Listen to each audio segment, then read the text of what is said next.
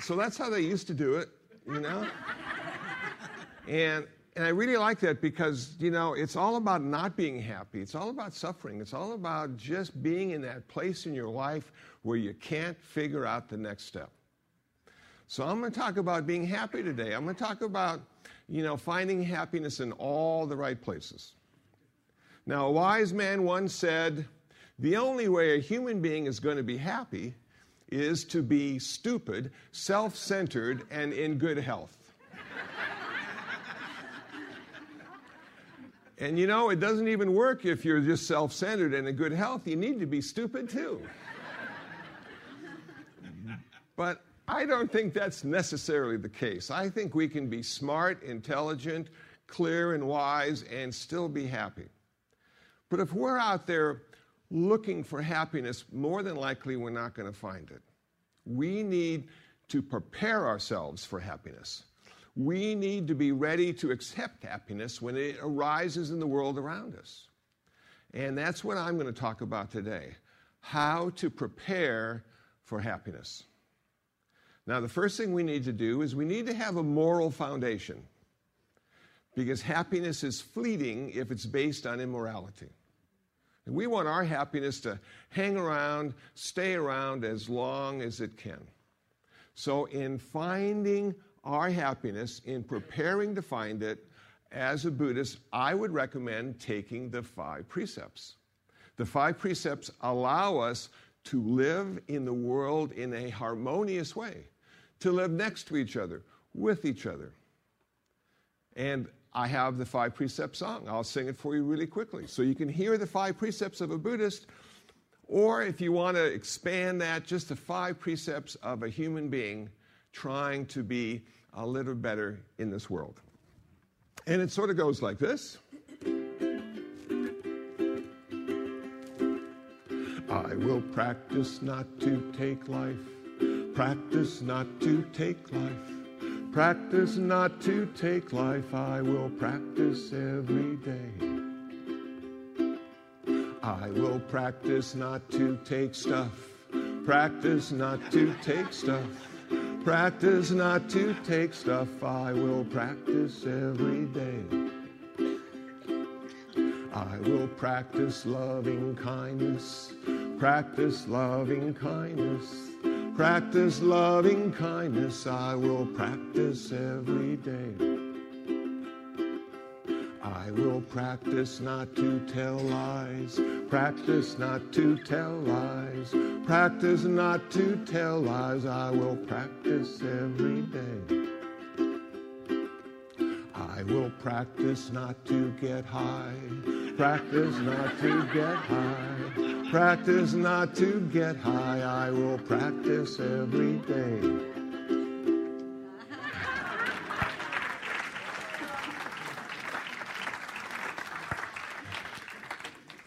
Now, that last one's a tough one. It always elicits a response. And I was speaking at a Buddhist temple in Orange County. We had some 14 and 15-year-olds listening to that song.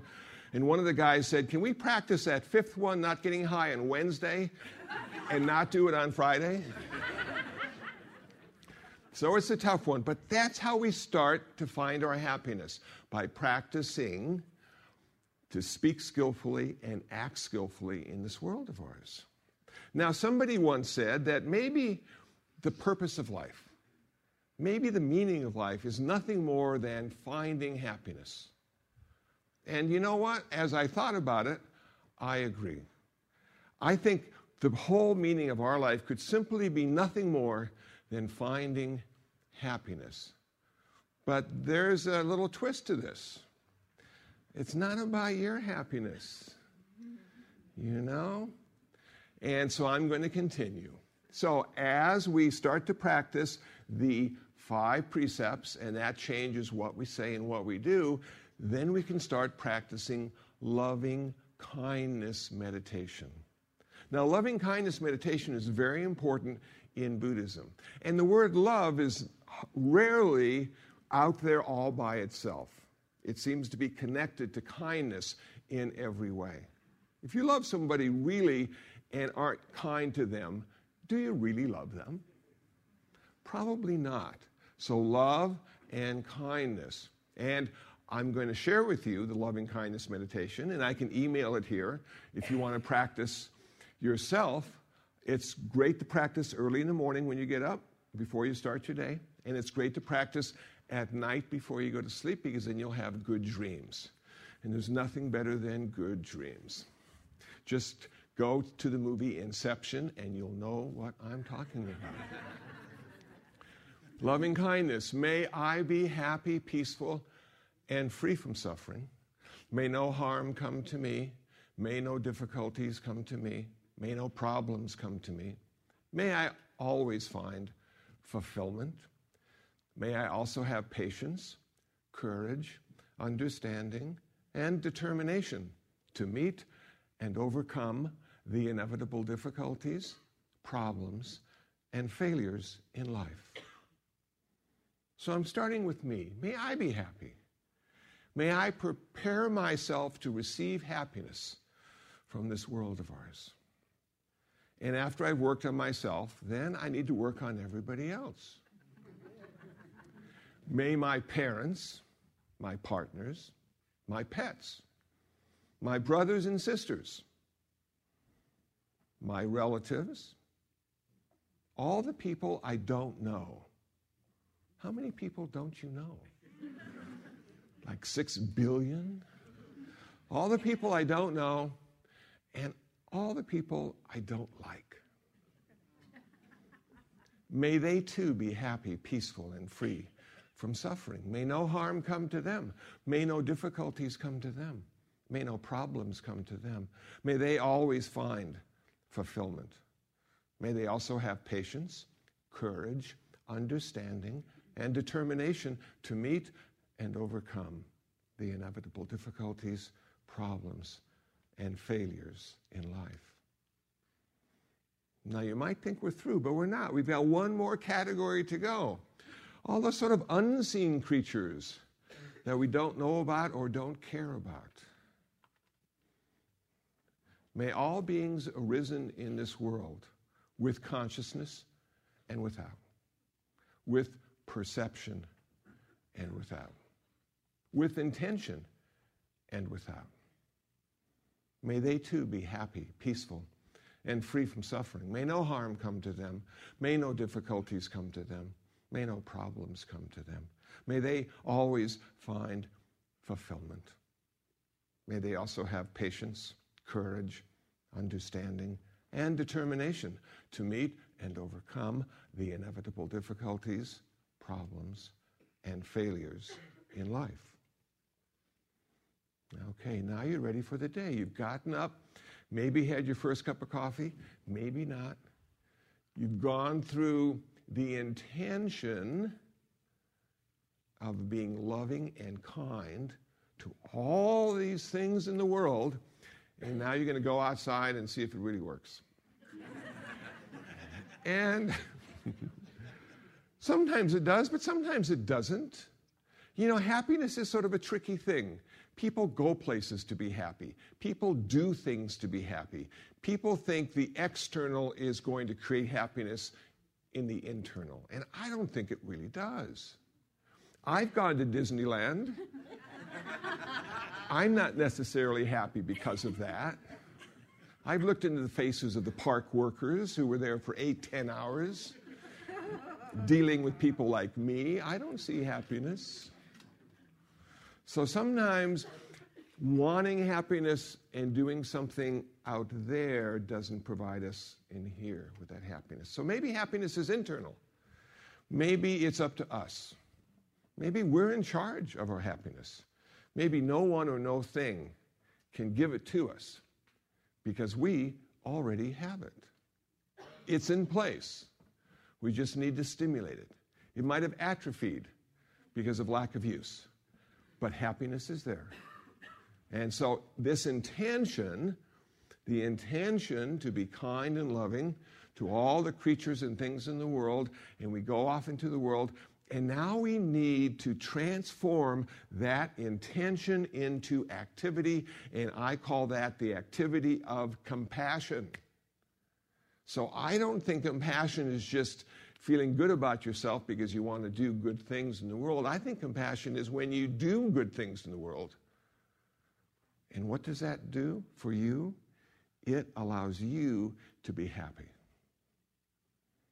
Happiness, true happiness, not the momentary happiness, not the iPod or iPad happiness, but the true happiness in the world occurs because we have invested ourselves in making the world a better place. Now, you don't have to work with humans. There are all sorts of, I'm going to give you an example of how I'm practicing and how my happiness is created every day. And you may not think that's the case when you hear this story, but it seems to be. We have a dog at our meditation center. His name is Mitch, and somehow, years ago, Mitch came to our meditation center and never left. We started to feed Mitch, and Mitch liked that. We opened the gate, and Mitch came in, and he never wanted to go outside the gate ever again. And he stayed in the backyard, and we had other dogs, and he bonded with the other dogs. And now we have cats, and he's bonding with the cats, and they all like Mitch. But you know what's happening to Mitch? Mitch is getting old. And isn't that just the paradox of pet ownership? They don't last long enough. We can go through 4, 5, 6 pets in our lifetime. And every time we're so happy when the little puppies and kittens come into our life, and we're so sad when the elder cats and dogs leave. So Mitch is an elder dog, and he's almost blind. Pardon me as I feel my kindness for him. And almost deaf. And Mitch, for the last 2 years, has been living in my room. Now, I just live in a small room, and Mitch loves it there because I get to walk over Mitch all the time. And Mitch looks up, and he knows he's loved because I'm walking over him. A couple months ago, Mitch couldn't walk down the stairs anymore. My room's on the 2nd floor. So Mitch is about 70 pounds. Now, Andy remarked today when he saw me, he says, "Something's different about you, Kusala." He says, "You look like you've lost a little weight." I said, "Yes. I take care of Mitch." So 5 or 6 times a day, I pick Mitch up, take him downstairs, let him walk around in the yard, and then I bring him back up again until it's time to take him back down again. And I want to tell you, the first couple of weeks was tough because Mitch likes to get up about 5.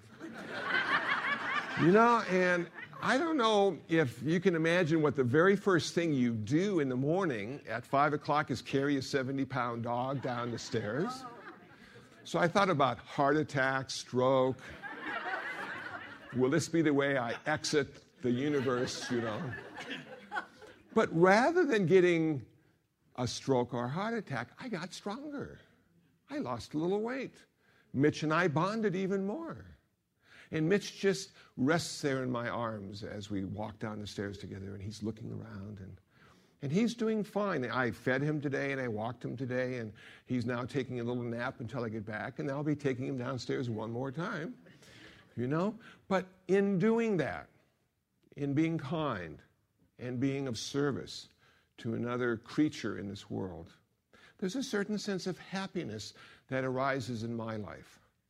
Not because I'm a good person, but simply because Mitch feels better because of what I do.